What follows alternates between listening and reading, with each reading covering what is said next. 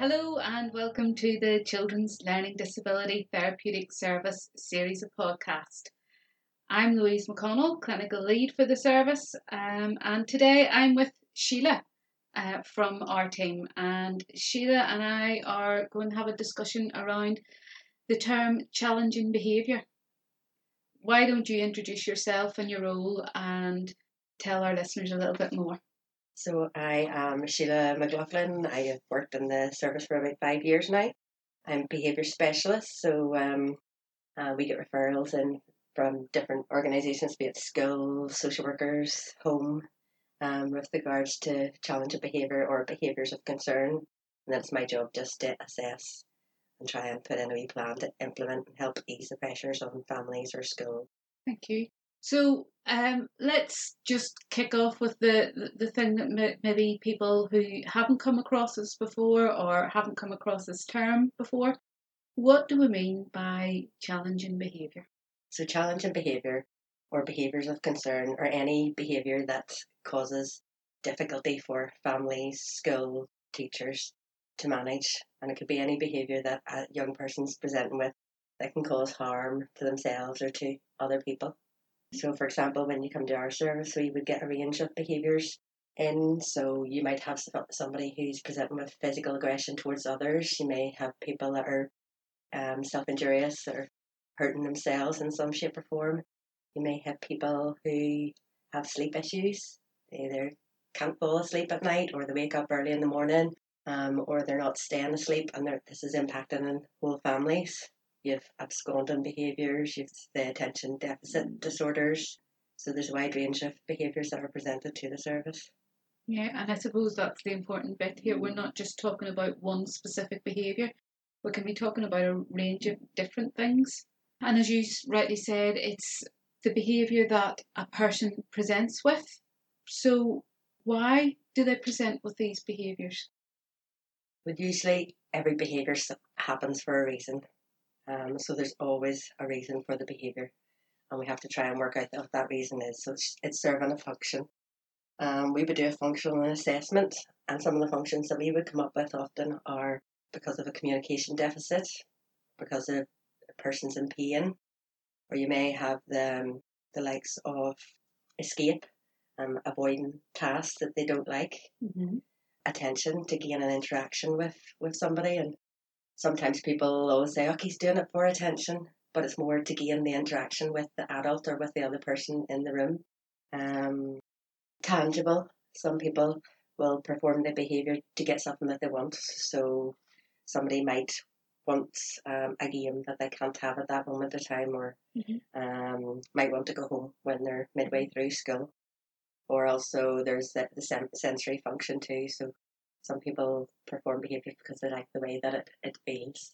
And we're a service for children with a learning disability. It's fair to say there might be similar services that deal with similar things, but why do you tend to find services such as ours in learning disability services? Because quite often children with a severe learning disability aren't able to make their own needs met, and so they will have communication deficits. They won't be able to tell you that they're in pain. They won't have those ways of telling you more appropriately that something's wrong with them. Okay, so the behaviour happens for a reason.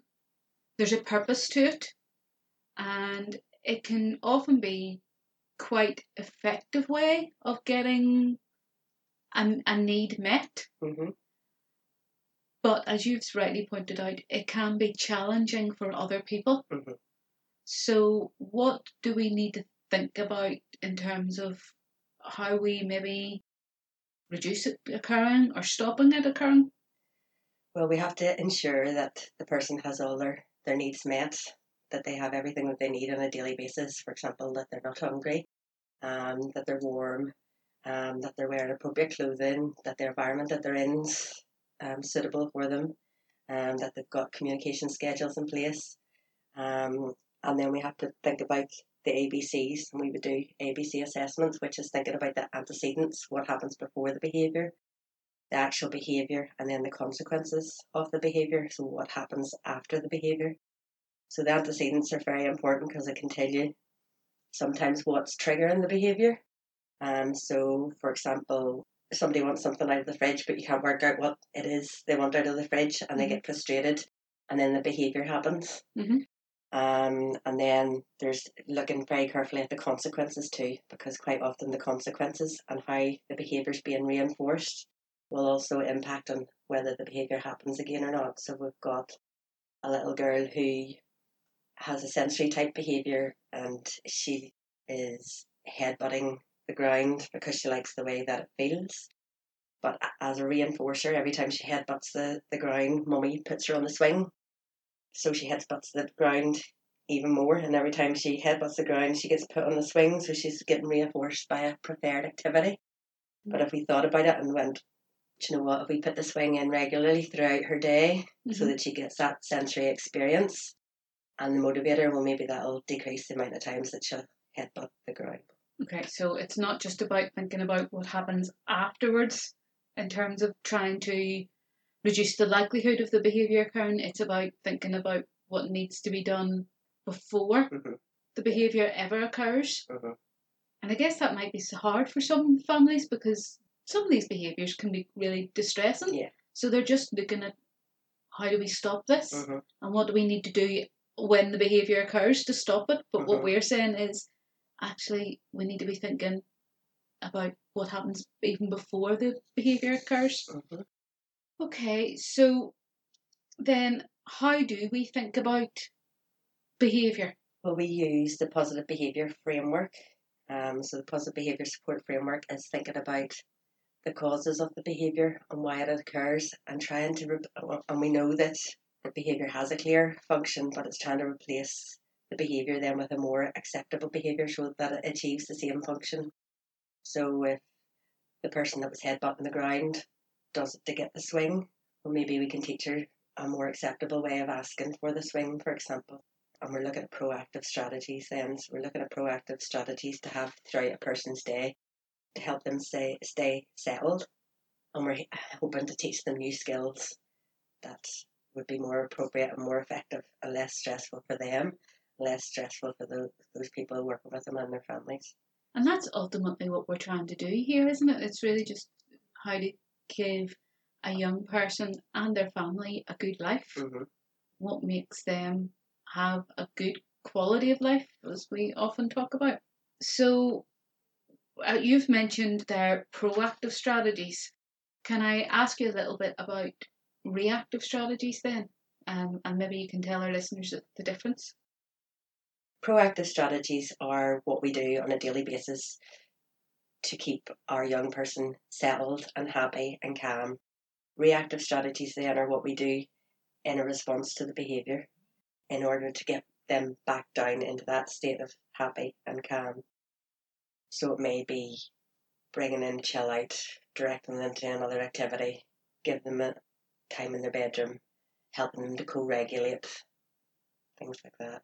Okay, and I suppose I'm going to throw in the word here. If a child has been destructive in their environment, it may well be, and we hear this quite often, people say they need consequences for that. And often what people are referring to is punishment. So that idea that if in following the ABC, after the behaviour, there should be a punishment for that particular behaviour. What are our thoughts on that? Punishment is just short term, so we want to look at why the behaviour happened in the first place, and we want to try and change it happening on a long term basis. Punishment isn't effective in letting the child's voice be heard. So they've acted out in a way because they're unable to communicate in other ways, and then they're being punished by it. It's not appropriate, and it's not making them feel safe and secure, and it's probably very hard on their self-esteem too.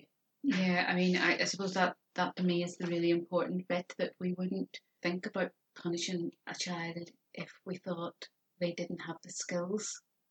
So we're, some of the things that maybe people are talking about are essentially punishing a child because they can't make their needs known, which is not really thinking about what's going on underneath the behaviours of concern. And it certainly hasn't taught them anything new. It doesn't stop them from doing it again.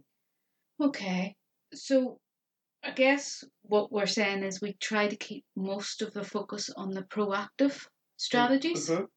What kind of proactive strategies do we think about? So I've mentioned before the likes of communication. So working alongside the speech language therapist or whatever level the child's at school, and making sure that the communication system that they're using is appropriate throughout all environments, and that they have choice, and that they're able to make their needs known at whatever level specific to them at that time. Looking at structure and routine, it's very important to have structure and routine within the person's day. It's very hard for children with severe learning disability, even up into their teens, to be able to structure their day themselves or to be able to cope with being bored. So you may have somebody that has sat in the living room playing with their iPad for a few hours and then suddenly has had an outburst for no particular reason because the iPad has become boring to them. Mm-hmm. They don't know what to do next and they don't know how to fill their time. And sometimes then this is a way of saying, I need you to interact with me Mm-hmm. and to tell me what's happening next. So it's important to have structure and routine so everybody knows what's happening, to make them feel safe and secure, to give them a sense of control over their day, ensuring that children are engaged in activities that are meaningful to them. So making somebody sit down to a jigsaw puzzle every evening that they absolutely hate or they struggle or find really, really hard to do may not be the best activity. So it's thinking about the activities that they enjoy doing. Mm-hmm. Looking at the person's physical environment. Is it warm? Is it hot? Is there plenty of space? Is there the freedom to move outside or inside as they need to do? Is it too noisy? Thinking about others in the environment. Okay. Boundary setting. It's important to have your rules and boundaries for all the children in your house or in your class. That these are the boundaries and these are the rules that we have to set, and making sure that they're available at that person's level. So the likes of social stories and visuals can help children know what's expected of them in every environment. You know what, Sheila, as you're talking there, I'm thinking about the fact that we often get a referral for a particular person and it said this person has behaviour that challenges. But what you've just talked about there in terms of the proactive strategies often aren't about making the young person do something different. It's about changing lots of things around the person. Yeah. And I suppose I wonder, do maybe families or carers find that a bit difficult? Because if you go to, say, your GP or your paediatrician and you explain that there's a problem, often there might be a physical investigation or a medication prescribed. But what we're doing is asking people to change their lives a bit differently and do things differently and change the environments that are around a young person. It's not necessarily asking the person themselves to change. No, there's no quick fix, and it is looking at certainly how they get on with their environment, how they get on, the environment fits with them, and how people actually interact with the person, and managing expectations too. Sometimes we can have high expectations of what we're going to achieve by coming to the service, but it's managing those expectations that things are brought to a more manageable level. But there is no quick fixes. Yeah. And you just touched on there because I'm thinking, talking about the sort of environmental things. The sort of technical term would be the ecological things, but I'm thinking about the interpersonal bit now as well. That can be key. What kind of things are important in terms of the relationships a person has? So it's important that they're given them opportunities to develop more relationships so that they do go to school and attend school. And some people don't like to interact with other young people, or some people prefer to interact with adults, taking all that on board or allowing children to have smaller group interaction. But making sure that they've got the nurturing relationships too, that they do feel safe and secure with the adults that are around them. That will help them, their anxiety, for example, to reduce. We have talked in other podcasts about the importance of a child feeling calm to allow them to grow. Mm-hmm. And if we're saying that one of the most important things about managing behaviours that are concerning is giving opportunities to learn new skills.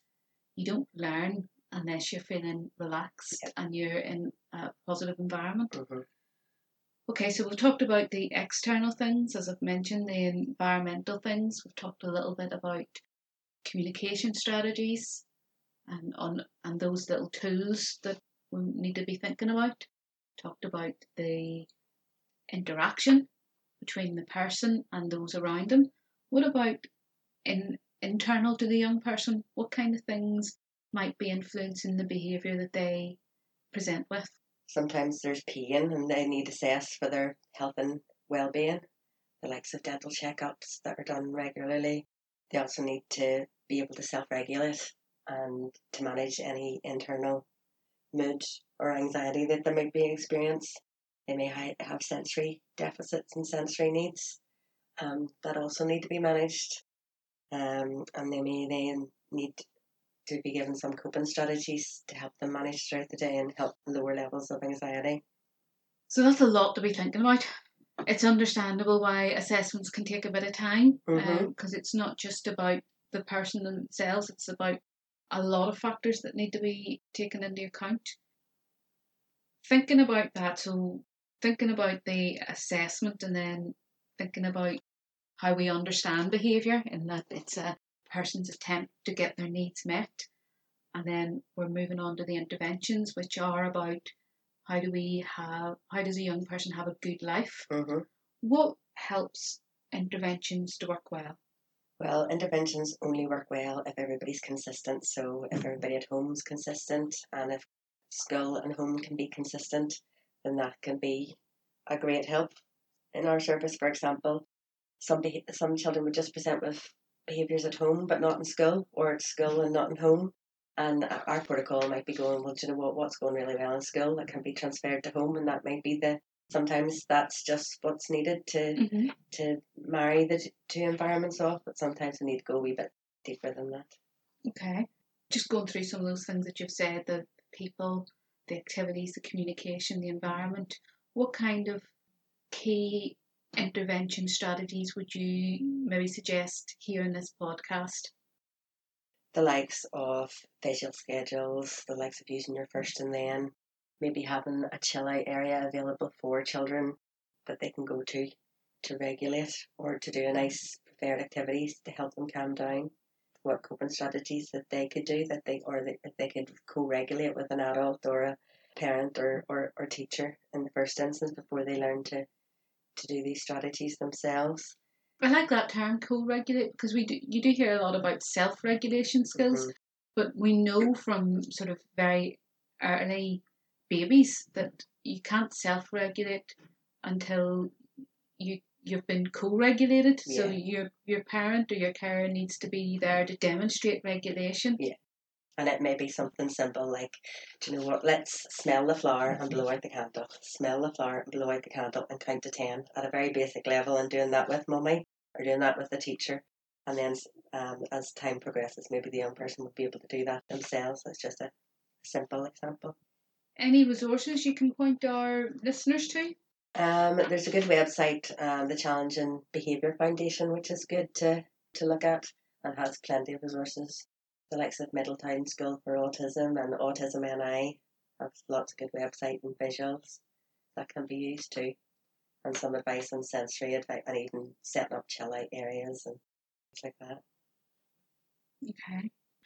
I know there will be listeners out there who will be saying, yes, but what do we need to do in those moments where things are really challenging? So what would your suggestions be? Well, I think in the first instance, it's important to just try and stay calm no matter how stressful it gets. So try and stay calm if need be. Take yourself off for a second till you take your deep breath before you come back in and deal with the behaviour. Look after your personal space and look at the environment the young person's in. So if you think that they're going to hurt themselves or hurt other people, you may be taking a quick skate around the room to lift objects that may harm them or may harm other people.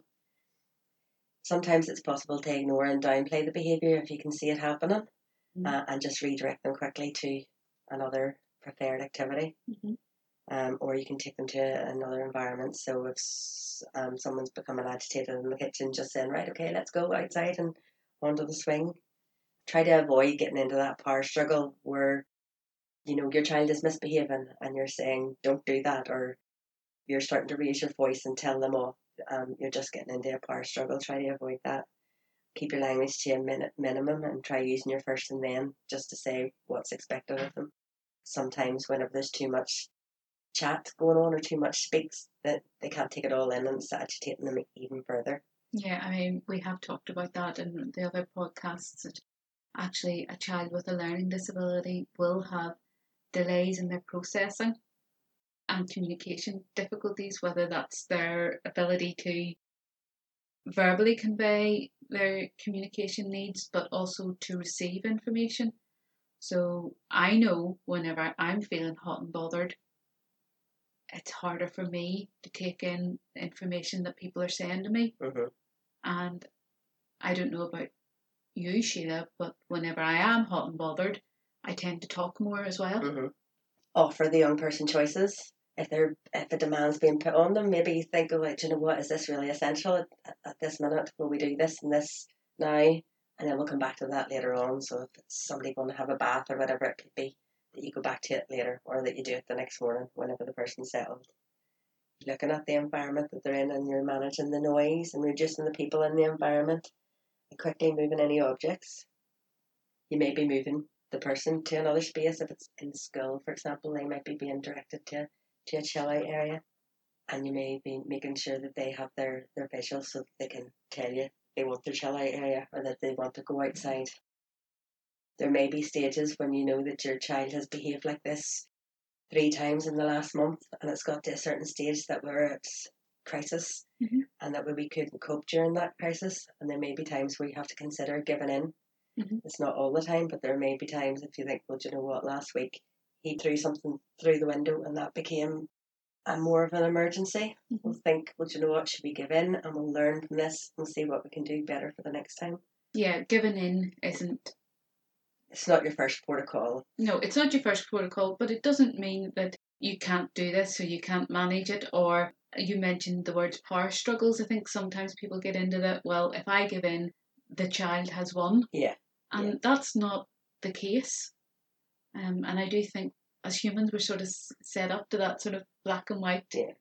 And I think whenever we think about giving in, we have to think, well, do you know what, we have to make sure that we're all safe, and that the child is safe, and that everybody working with the child is safe. Learning from the incident and see, well, do you know what, could we have done anything? Prepare for the next time, and see if we can put anything more positive in place to prevent it from getting to that level. Yeah, I mean, we've talked a little bit there about the crisis and the managing the time, that it's really, really difficult. But afterwards, what is it, the opportunities for parents and carers? The opportunities is to look at the whole incident and see why it happened and what we can do better the next time, or what we can put in place to help the young person the next better to prevent it happening. And what would be helpful for parents and carers to think about in those times? Would it be sort of setting it out in almost like an ABC? Yeah, that's when you're looking at your ABCs and seeing if you can say, well, do you know what, I just noticed that every time he behaves like this, before it happens, that he's started to jump up and down in his seat or to vocalise loudly. So we've started to see some early warning signs and things that are happening too, that you might be able to redirect him at an earlier opportunity.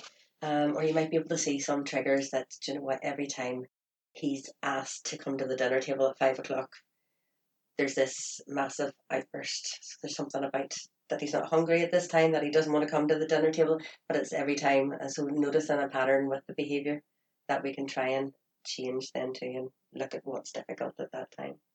And I guess that's where we're drawn on all the other things we've mentioned in the other podcasts, like our communication strategies, like activities, letting people have time to process requests, making sure there's a good sleep routine in place. Again, going back to the idea that actually some of the work to manage behaviours of concern doesn't happen in that moment. It happens in the hours and the days beforehand. Finally, Sheila, anything else you would want to remind families of? Anything you think it's important for families to remember? Keep positive. I just think it can be really hard, but yes, stay calm, keep positive, and work well, and try and stay consistent, and take on board advice from schools, from professionals, and always come forward if you need any more help. Sheila, thank you very much for that. I know that this can be a very difficult subject for families, but yet I know it's a subject that families need and seek out advice on. So, listeners, thank you for listening. I hope that was useful. Please give us feedback if there's anything you would like us to follow up on. There will be opportunities to do that alongside the podcasts, and check out the other podcasts that will sit alongside this one from today. So, Sheila, thank you very much. And Thank for you. now, all the very best.